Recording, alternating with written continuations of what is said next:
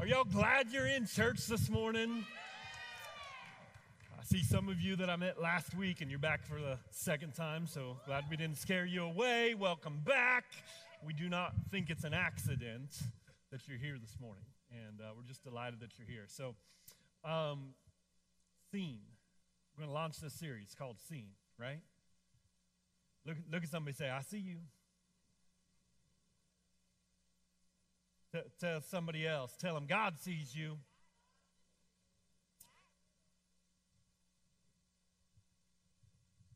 Like to get you engaged and talking a little bit. Why don't y'all stand up? I mean, that whole, hey, I see you, God sees you, like, it's all churchy and all. I'm going to make you uncomfortable now this morning. I'd like you to turn somewhere close by you and point at someone like we're partnering up here, okay? Some of you are freaking out, right? It's going to be okay. We're partnering up. Point at someone. You're partnering up. It can be the person right next to you. It can be a person behind an aisle. Everybody's going to need a partner. If you really, really don't want a partner, then you sit down. But, like, everybody get a partner. You don't have to know them. You can know them. But everybody get a partner. Point at them. Get a partner. If you don't have a partner and you want one, raise your hand and somebody will find you. Like if you don't have a partner yet. You're not going to want to miss out on this. So the introvert sat down. I can't partner, Jay. I love you. I got to lead everybody else. Jay needs a partner. Who needs a partner? Jay wants a partner. All right. Okay. First of all, if you don't know each other, introduce yourselves real quick. Everybody know each other? Like, everybody got names? You need to know your partner's name. Okay. Give your partner a fist bump. There's a little bit of Simon Says-y here, okay? But you got to stay with me. Give your partner a high five. Compliment something about your partner. Wow, some of y'all are wordy. Tell your partner, I'm glad you're here. Come on, be genuine. Tell them I'm glad.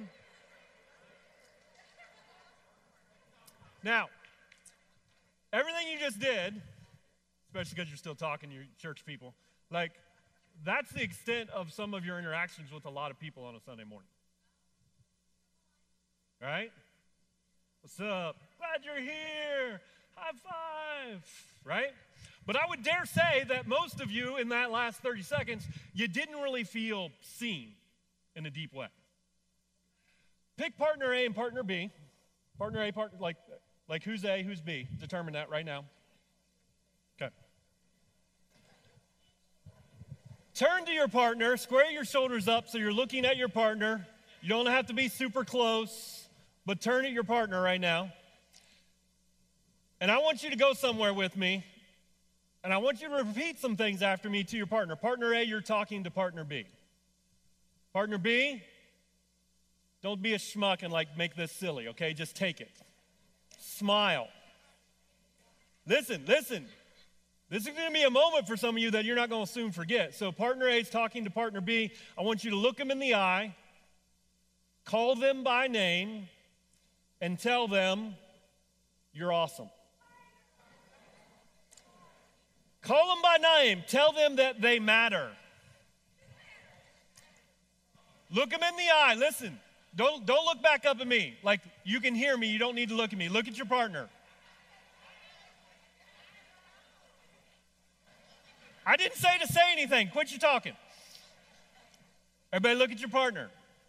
Don't look up here. Look at your partner. If you're not have it partnered up, observe what's happening in the room. Tell them God loves you. Tell your partner, mean it. Tell them you are a gift to this world. This is all A. A is doing all the talking. Tell them again, you are a gift to this world.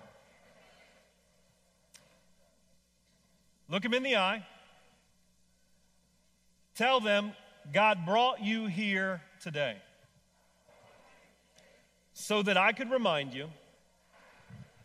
Now mean this, mean it. You're valuable. Keep looking at your partner. Tell them you're valuable. Tell them you matter.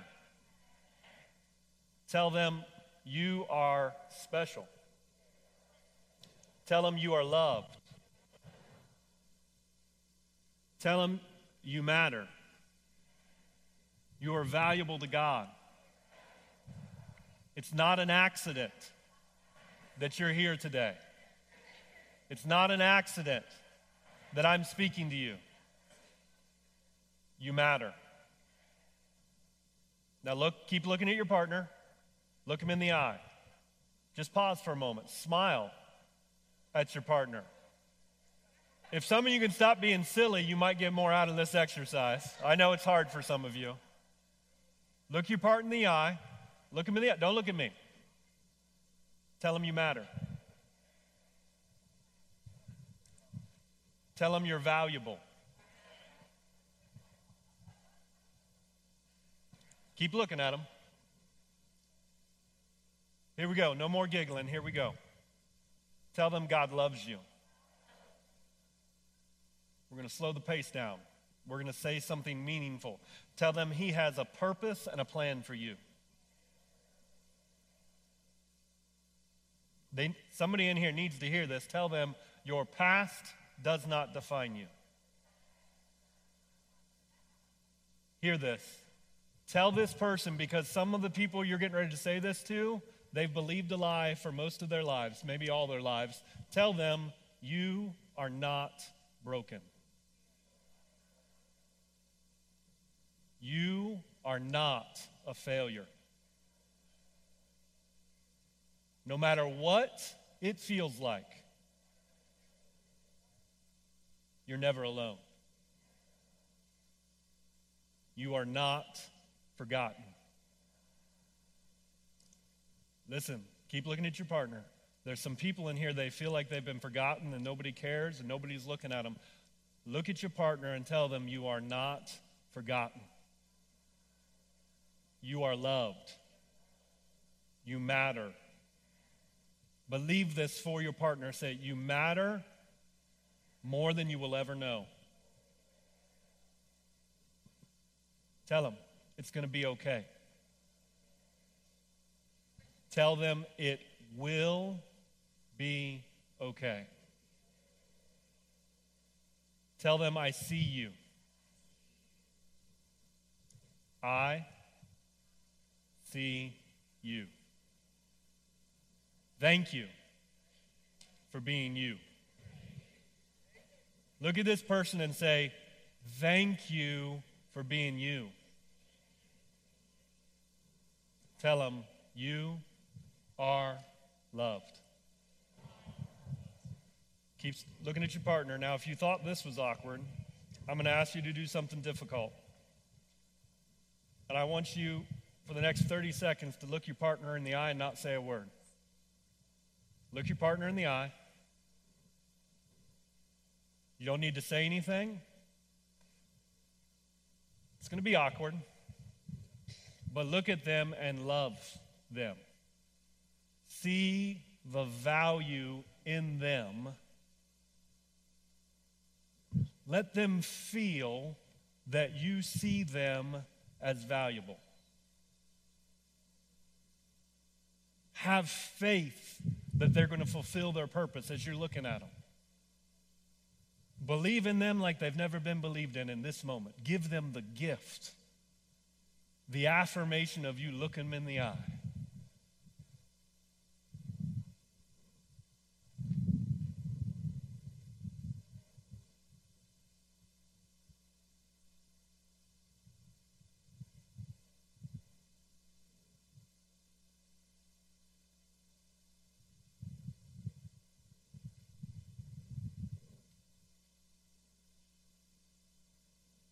How are you feeling right now? Partner B, how are you feeling right now? Partner B, go ahead and take a moment, and like some of you couldn't stop giggling the whole time, I get it. But if partner B, if you felt something in this experience, express your gratitude to partner A. Like, just talk to him for a second.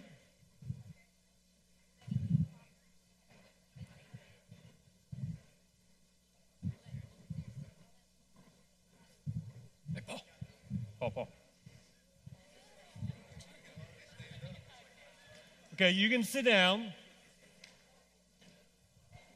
So, listen.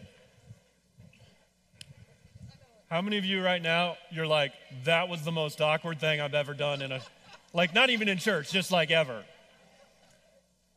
Okay, here's what I want you to realize. I think Bethel, I'm biased, but I think we're above average. And when people come here, we love people well. And they feel that warm embrace. They feel accepted. How many, when you came here, you felt loved and accepted? Yeah. So, but even with that being the case, do you realize that some of the people that you just spoke to that have been coming here for months or even years, that's the most they've ever felt seen? There's some in this little exercise that they have not had someone look them in the eye for that long. Maybe ever, but many for years. See, if we're going to see people, we got to slow down. We've got to be willing to take the time. We've got to be willing to embrace some awkwardness. How many of you, you were being talked to during that exercise? And that, what just experienced here, was a significant moment. Like you felt don't lie to me, but how many of you, that was a pretty significant moment? Okay, keep your hands up if you don't mind. Look around. My pastor says this all the time for decades. You don't know what it costs to be someone else. You don't know what other people are going through. You don't know that some of you just saved someone from suicide. Some of you spoke life to an individual today that they've never heard that many words of love and affirmation their entire life.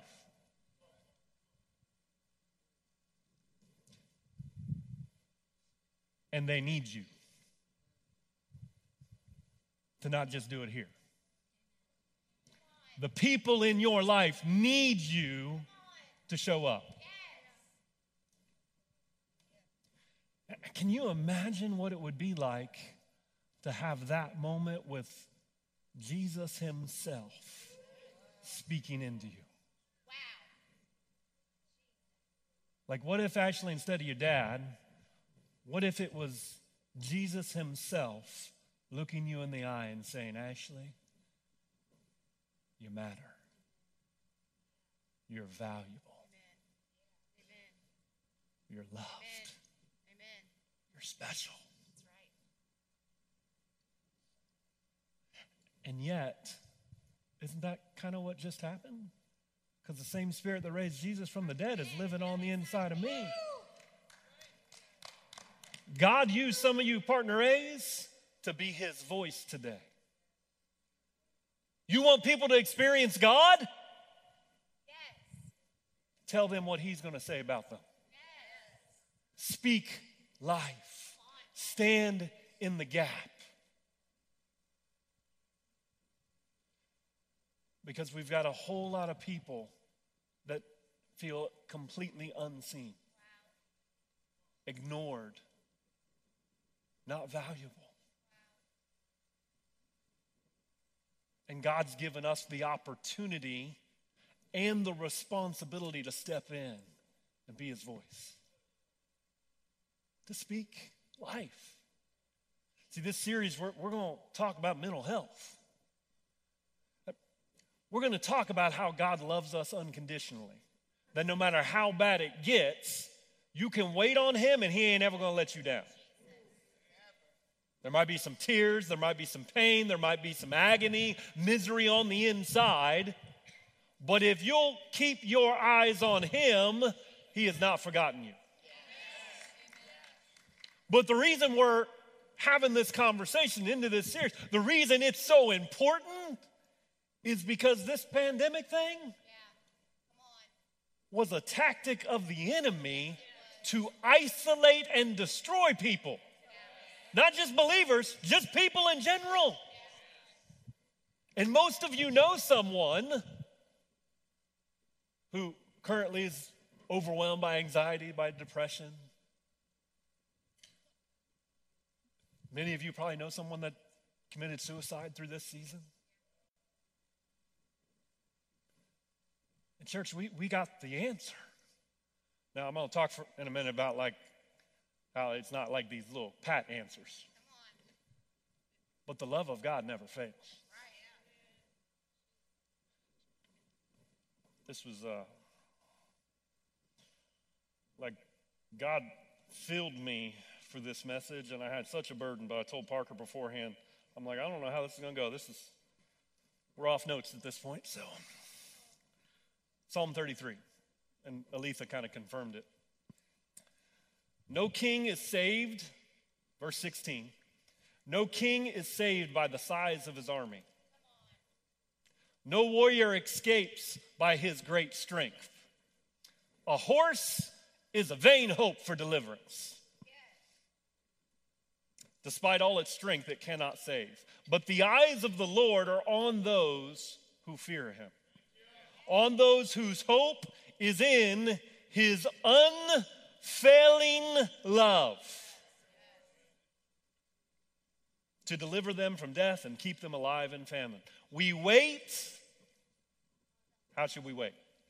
We wait in hope for the Lord. He is our help and our shield, for we trust in his holy name. May your unfailing love be with us, Lord, even as we put our hope in you. Could everybody in the room just raise your hand for a moment? Let me just get this out of the way. Look around at everybody raising their hand. These are all the people who have struggled with mental health in the last 2 years. Now, some of you don't like that name. I'm okay, you can put your hands down. But listen, I don't care what you call it, you've struggled on the inside.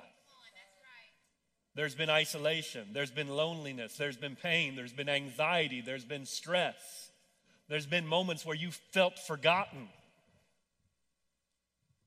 Many of you, it's gone in depression and panic attacks and I don't care what you call it, angry. Some of you, your marriage is hanging on by a thread. I don't care what you call it, but we've all struggled on the inside. Everybody say the inside. And we've got to realize that, okay, let me tell you what the church has typically done with mental health.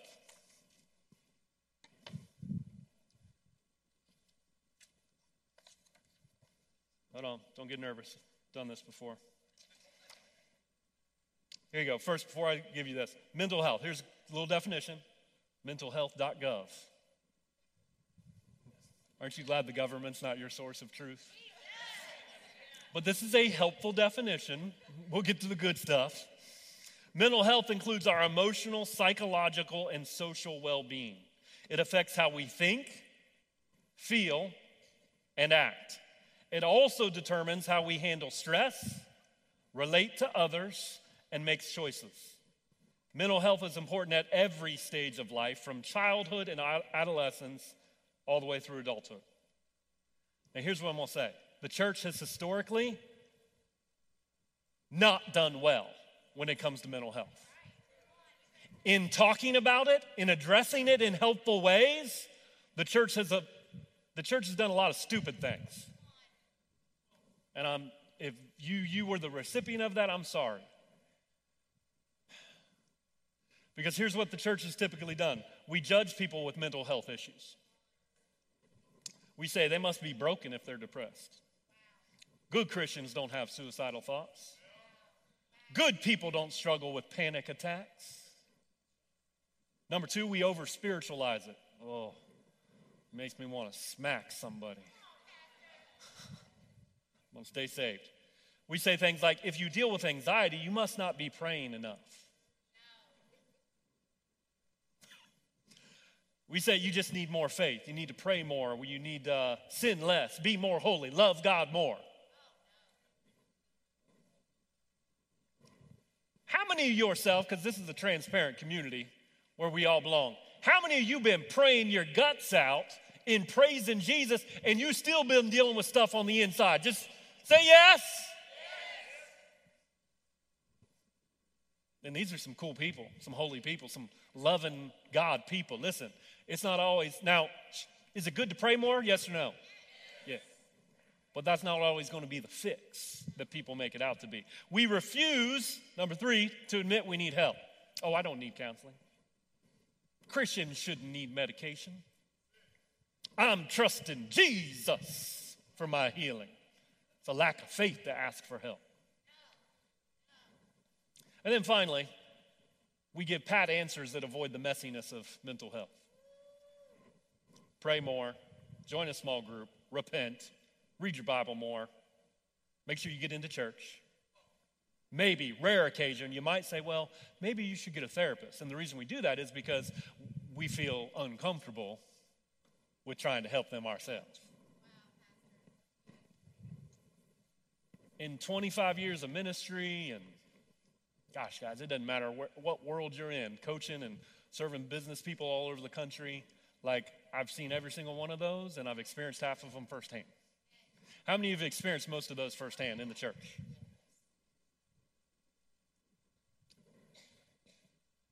It's not enough.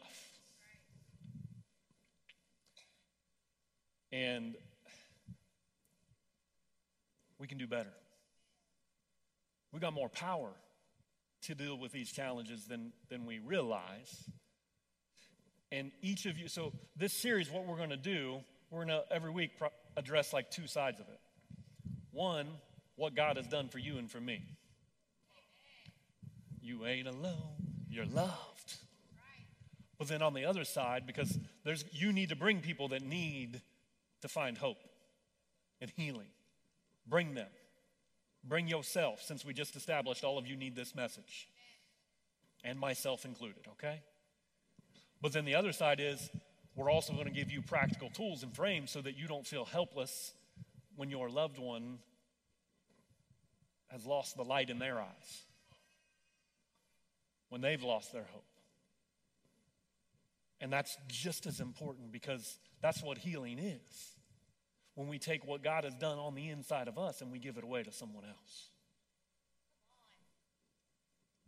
So I think it's important for us to realize that this whole idea of seeing, this isn't a neat little sermon series. The world's desperate to be seen. And not to be seen through eyes of judgment and condemnation and shame, but eyes of love. Unconditional love and acceptance. I'm curious, from the little exercise we did there, is there anybody that was on the receiving end that you'd be willing just to briefly, you can just tell me, you don't have to tell everybody else, and just ignore everybody else. Would you be willing to tell me what you experienced on the receiving end? I know this might be a little awkward.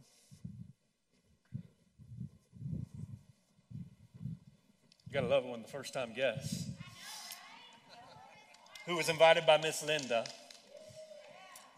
Remind me of your name? Barbara. Barbara. So Barbara, what did you experience there? I was under a therapist, and my daughter said we need to go see somebody. Even though we're both Christians, we both went to Bible school, we both have experience, and it was just completely lost over a year ago.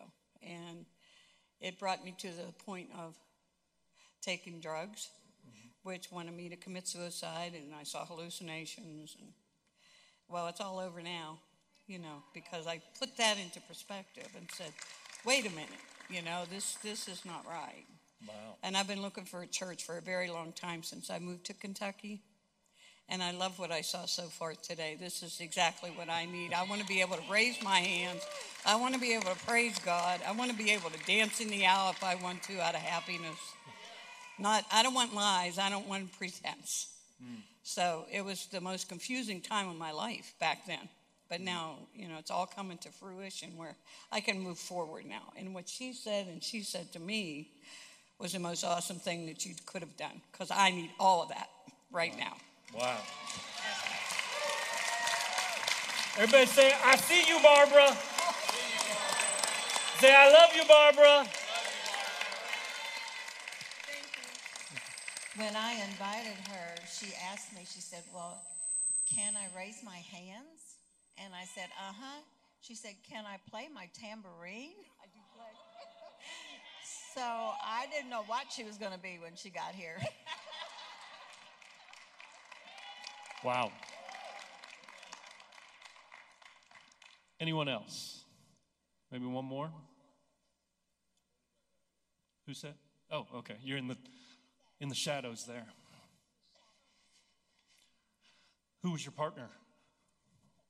You had two overachiever. Go ahead and stand up here with me. So what did you experience there? That I was loved and not forgotten.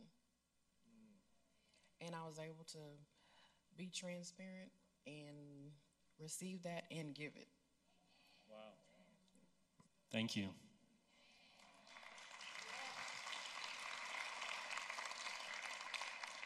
I'll never forget, and I'll try not to share his story, but Pastor Marion, he shared this publicly many times, but we just moved into this building, and numbers were up. We were like, I don't know, 800, 1,000 people attending.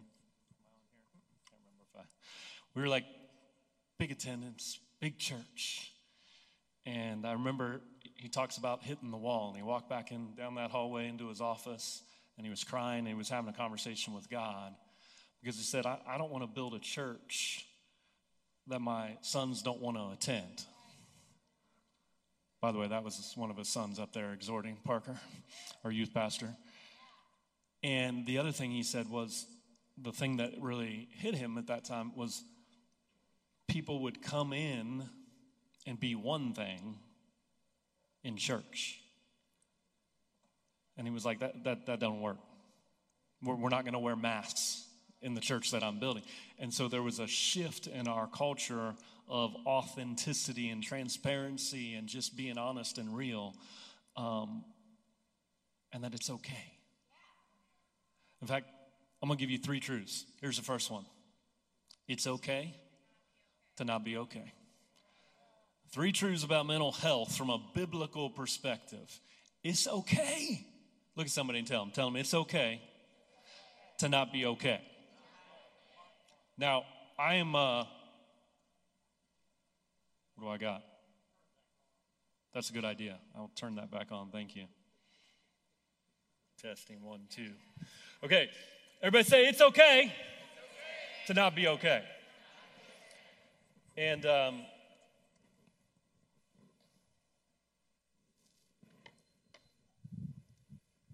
that hasn't been the reality. How many have been in a church or in a Christian environment where that was the opposite of what you felt? If you're here at Bethel, we all jacked up. Did you see everybody raising their hands early? They got mental health issues? Jeez, the whole stinking room. We all got issues. It is okay to not be okay. Now, do I believe that God can heal, restore, strengthen, establish 100% completely? Do we believe it? Yes or yes? But we've heard that message. We believe it, it's true. But sometimes you got to remind people that that is not always going to be the reality of that we live in. I'm reminded of Shadrach, Meshach, and Abednego when everybody knows them, right? Fiery furnace dudes. And when the king was getting ready to throw them in the fiery furnace, they looked at the king and they said, the God we serve is able. Everybody say, he's able. It's a little shout out for you, Ray, right there. He's able. I feel like I got to bring you up here and sing it. Come on. I don't even do that Pentecostal thing, but I just felt it. Okay. He's able. The God we serve is able to save us from your hand, to rescue us from the fiery furnace. But even if he doesn't, we're not going to bow down and worship. He's able. But some of you just need to hear today, even if he doesn't heal, restore, take away the panic attack, the depression, the OCD, even if it doesn't go away 100%, he's still God. He's never let anybody down, not once. He's able. You know, if you read the Bible, everybody know King David, right? He was a man after God's own heart. How many want to be a person after God's own heart? Listen to what he wrote in Psalm 38. I'm going to skip through some verses here, but starting in verse 8, I am feeble and utterly crushed. I groan in anguish of heart. All my longings lie open before you, Lord. My sighing is not hidden from you. My heart pounds, my strength fails me. Even the light has gone from my eyes. My friends and companions avoid me because of my wounds. My neighbors stay far away. And I dare say that a lot of Christians have responded that way to friends and family who are going through struggles when it comes to mental health. We need to flip that, church. We need to start showing up. Everybody say, I will show up. But David didn't have that, and so he goes on. He says, I'm like the deaf who cannot hear, like the mute who cannot speak. I have become like one who does not hear, whose mouth can offer no reply. I got no words. I got nothing to say. I ain't got no faith words. I got no affirmations. I don't have it's going to be okay. I've got no words. I'm speechless. For I'm about to fall, and my pain is ever with me. I confess my iniquity. I'm troubled by my sin. This is after he slept with Bathsheba, and he's repented for his sin, and he's crying out to God. He's repented, and his pain is still ever with him. His repentance didn't fix it all right away. And some of you feel like the preachers, teachers, people, church, they've overpromised and underdelivered. Because they've said, if you just pray more and read your Bible more, everything's going to be okay. You're going to be all peaceful. They totally didn't do that in church, but anyways. And you're like, I did what they said to do, God, and it's not all better. Verse 21, Lord, do not forsake me. Do not be far from me, my God. Come quickly to me, my Lord and my Savior.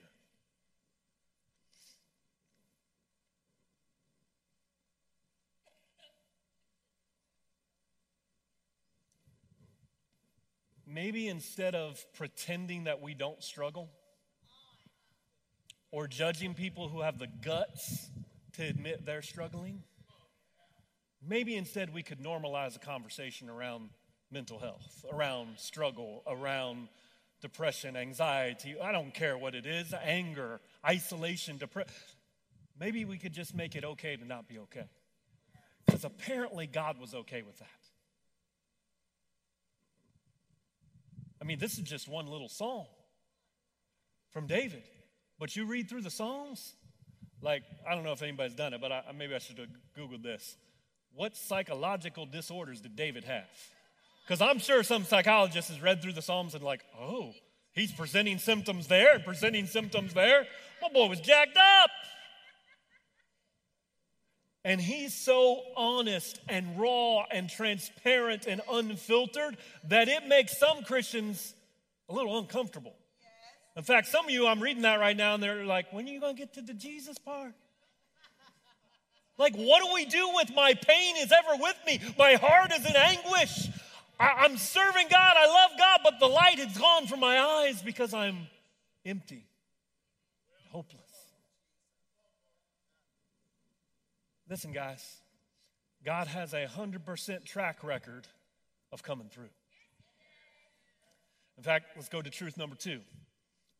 Truth number 2, love wins. Oh, I love the Word of God. I love the truth. Look at somebody and say, love wins. Look at your partner that you had, because now you've had, like, hey, partner B, you talk to partner A.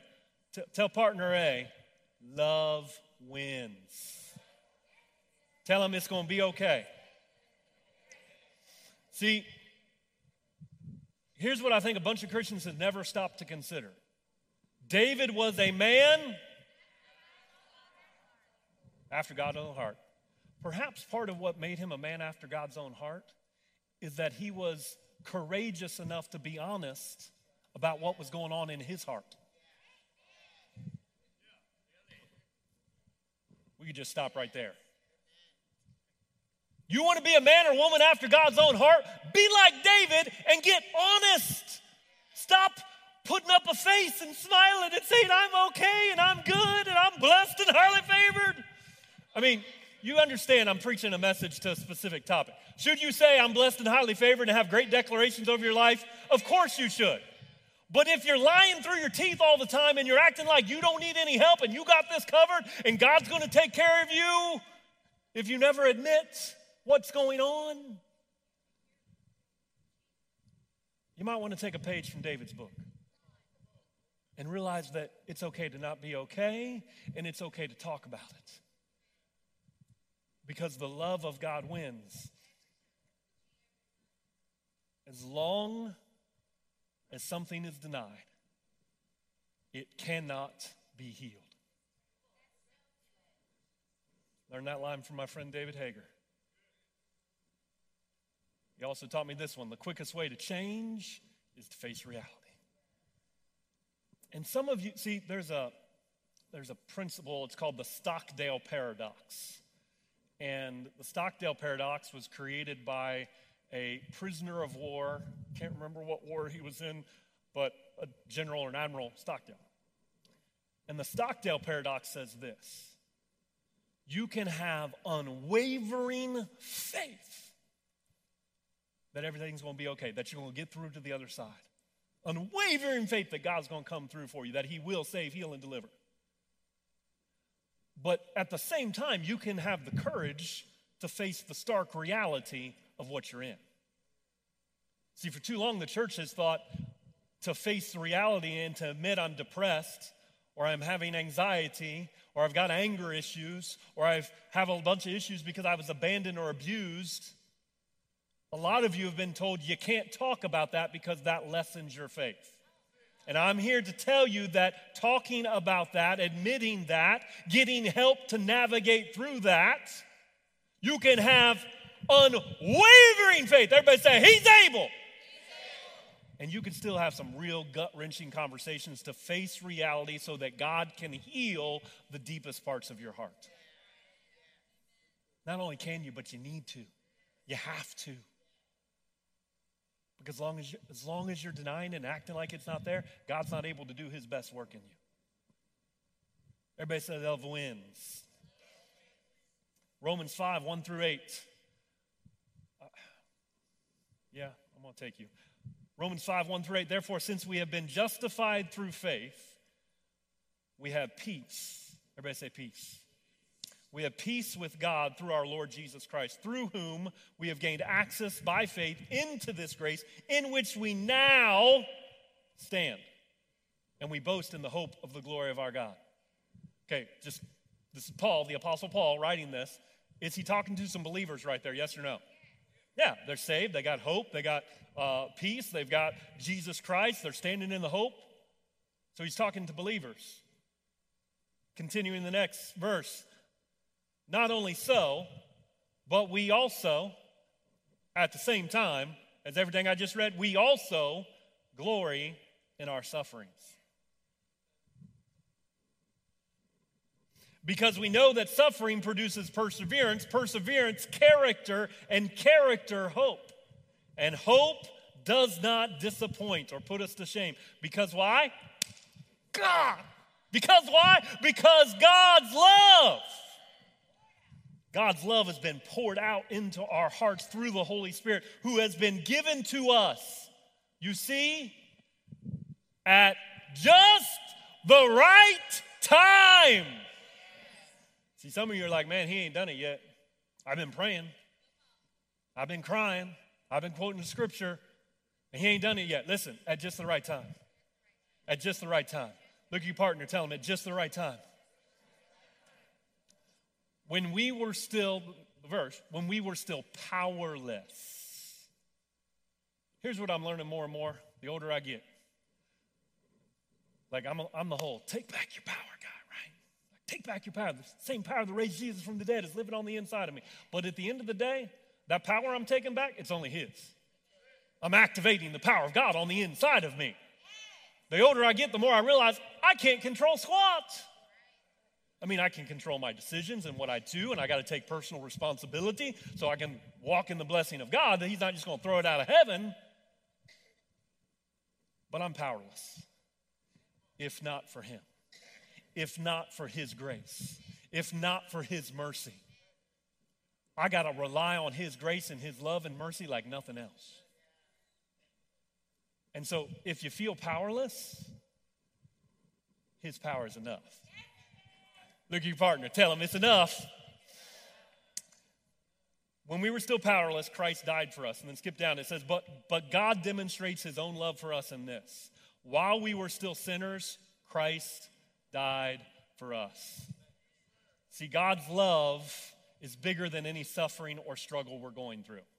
Amen? I'm not going to give you a pat answer. Pray more. Get in church. Join a small group. Hey, guess what? All those things, good idea. You should do that. But I'm not going to tell you that's going to fix everything. But I am going to tell you his love is greater than any struggle you're going through. Whether that's mental health or anything else, his love is greater than any struggle.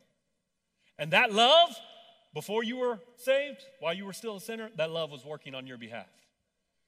After you were saved, guess what? Still the same love. It's still enough. It's still working on your behalf. And see, most of us, when we're in circumstances, when we're in struggle, we're praying, God, make it stop. God, take it away. Ouch. Some of you aren't praying that for you. You're praying that for someone else. God, take it off of them. Give them freedom. And the truth is the same. God is more concerned about what he's doing in you or doing in them. See, struggle is where we come to find hope. And hope does not disappoint. See, some of you have been acting powerful and like you can handle it all, and you need to stop that.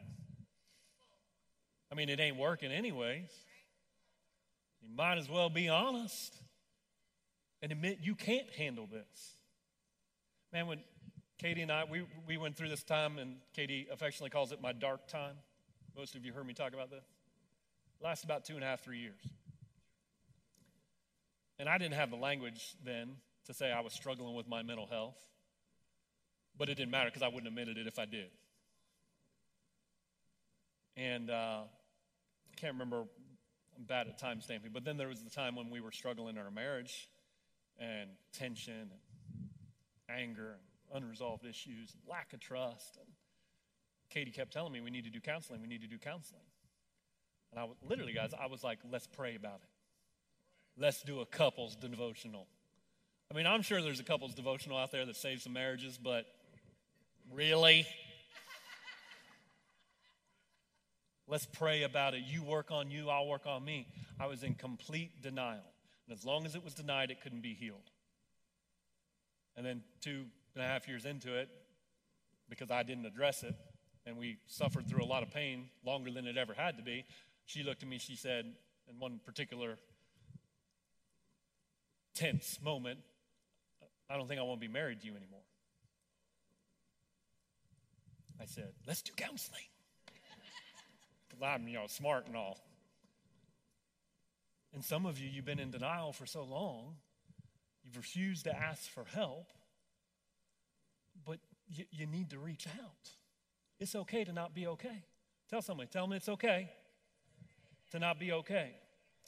So rather than saying, God, take it away, rather than saying, God, fix it, maybe we could pray, God, what are you trying to teach me through this? How do I need to trust you more through this?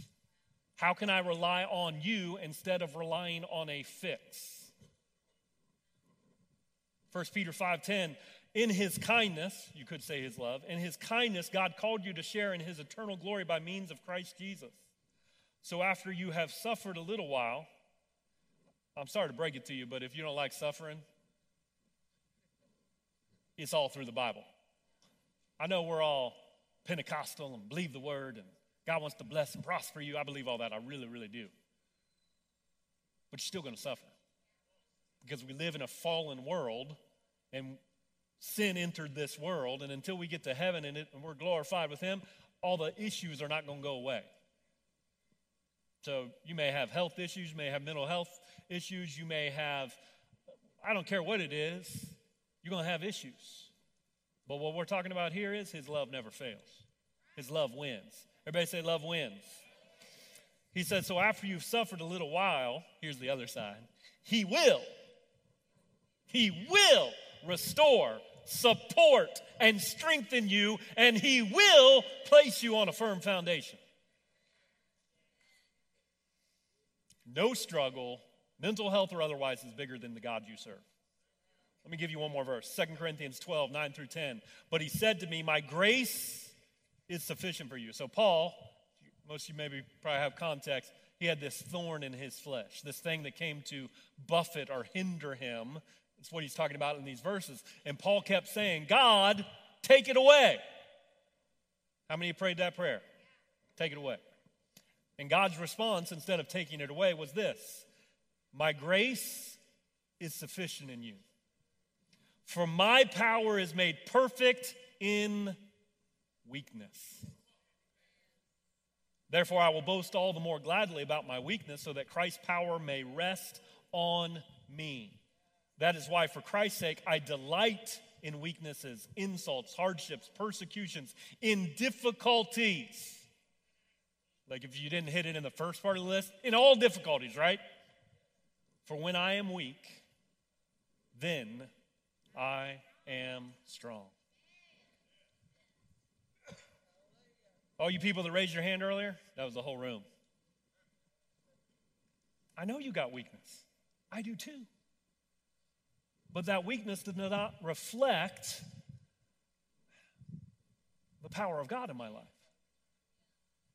For in my weakness, then I'm made what? Strong. Look at your partner and tell him, you strong. Tell them, listen, say this one, they need to hear this. You are stronger than you know. Because sometimes we forget the God that's on the inside of us. And we just need to remember.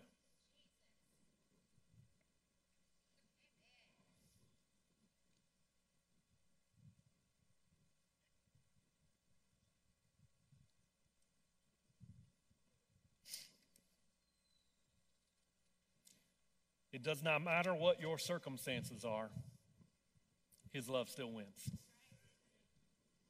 Doesn't matter if he takes it away or if he comforts you in it. Because that's what, like, God answered Paul's prayer, just not the way he wanted him to. Oh, who's been there? Rather than taking it away, he showed him the power that he had to endure. And Paul, what did he do as a result? He wrote 2/3 of the New Testament. So if the guy that wrote 2/3 of the New Testament that we live by, and the guy that God himself called a man after his own heart, if they're struggling, is it okay for us to struggle? But what wins at the end of the day? Love.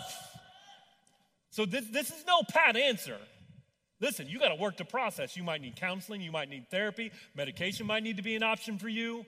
You need support groups. You need connection. You need to be in a connect group, an edge group. You need to be in church every Sunday morning. You need to pray. You need to worship. You need to read your Bible. But at the end of the day, I don't put my hope and trust in anything but him. Him alone. Can he use all those things? You better believe it. And has he used those things for everybody in this room? Has he used some of those things, right? So do the things, do the work, but trust in him.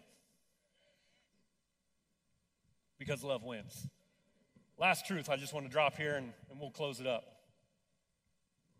You're a healer. Everybody say, I am a healer. Say, I am a healer. You have power to bring healing into someone else's life. In fact, I think that's a beautiful definition of healing.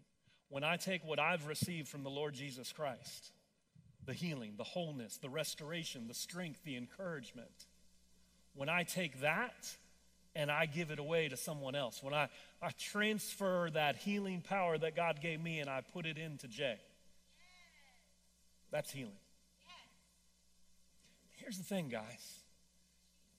When someone's going through a crisis, how you respond is your judgment of that person. In fact, you look in the New Testament, when the word crisis is there, it's translated judgment. So your response to people in crisis is your judgment of them. And healing is when we respond, not just a little bit, not in a convenient way, but when we respond in a way that is sufficient to meet their need. Now, I'm not talking codependency where no. I'm talking about God put us in a body. He created us for relationship, and you need the people in your life, and they need you. There's a beautiful story in Mark 2 when a paralyzed man is healed. And Jesus says, take up your mat and walk. But the story behind the story is how he got in a position to be healed. Because he had some friends that saw him in his condition, and they knew Jesus was coming into Capernaum, and they took their friend on this stretcher, and they carried him to the house where Jesus was. But when they got there, the house was packed. They couldn't even get in the doorway. Did they give up? Yes or no? Heck no! Am I allowed to say that in church? Heck no! No. Because they judged their friend worthy of the effort. They judged their friend worthy of the time. They judged their friend worthy of the inconvenience. Judged their friend even worthy of what other people might say about them. Because you know what they did next? They climbed up on the roof of that house with a stretcher. I mean, I'm trying to think like, okay, we're climbing and like carried the man on a stretcher, climbed up on top of the roof and dug a hole in the roof because it was like mud and that. They dug a hole through the roof and they lowered the man into the roof. And here's what the Bible says. It says in Mark 2, since they could not go get him to Jesus because of the crowd, they made an opening in the roof above Jesus by digging through it, and then lowered the mat the man was lying on. Don't miss this. When Jesus saw whose faith? Their faith. When Jesus saw their faith, he said to the paralyzed man, son, your sins are forgiven. And then a few moments later, he says, you're healed, rise up and walk. Their faith is what healed the paralyzed man. Jesus, Son of God. He didn't get healed because of the Son of God. He got healed because of their faith. Because he had some people in his life who were willing to show up. Everybody say, I will show up for my people. There's some people in your life, they need you to show up. I mean, you go through the gospel. That's what Jesus did. See, you can't like separate things, but I think sometimes just the way Jesus showed up was a bigger miracle than the tangible thing that happened.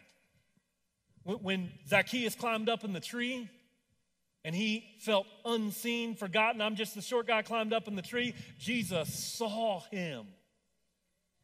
He said, hey, I'm going to your house. I believe a miracle took place in Zacchaeus when he was seen. We'll talk about that over the coming weeks. When the woman was caught in the act of adultery, and everyone condemned her, shamed her, Jesus showed up. Did he condemn her? No. What did he do? He loved her just by showing up. I think about Peter when he denied Jesus 3 times. You guys remember the story when he denied him the 3rd time? It says just at that moment, Jesus looked across the courtyard and he saw Peter and their eyes met. And when their eyes met, right after Peter denied him for the third time, their eyes met, and the only thing Peter felt in that gaze from Jesus was love.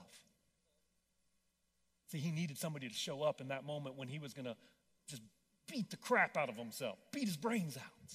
But Jesus showed up with love. That's how we get to bring healing to others. We get to show up. So listen, I hope you heard loud and clear today that it's okay to not be okay, and that the love of God wins for you. But I also want you to hear the second message that, listen, there's some people who need you to show up because they don't know that yet. They feel forgotten. They feel alone. I mean, just from that exercise at the beginning, there was a third of the room that said something significant happened when we took 5 minutes to look them in the eye and see them and speak life. There's power when we show up for people. And so, as we go out from here today, I want you to go out with feeling a burden and responsibility.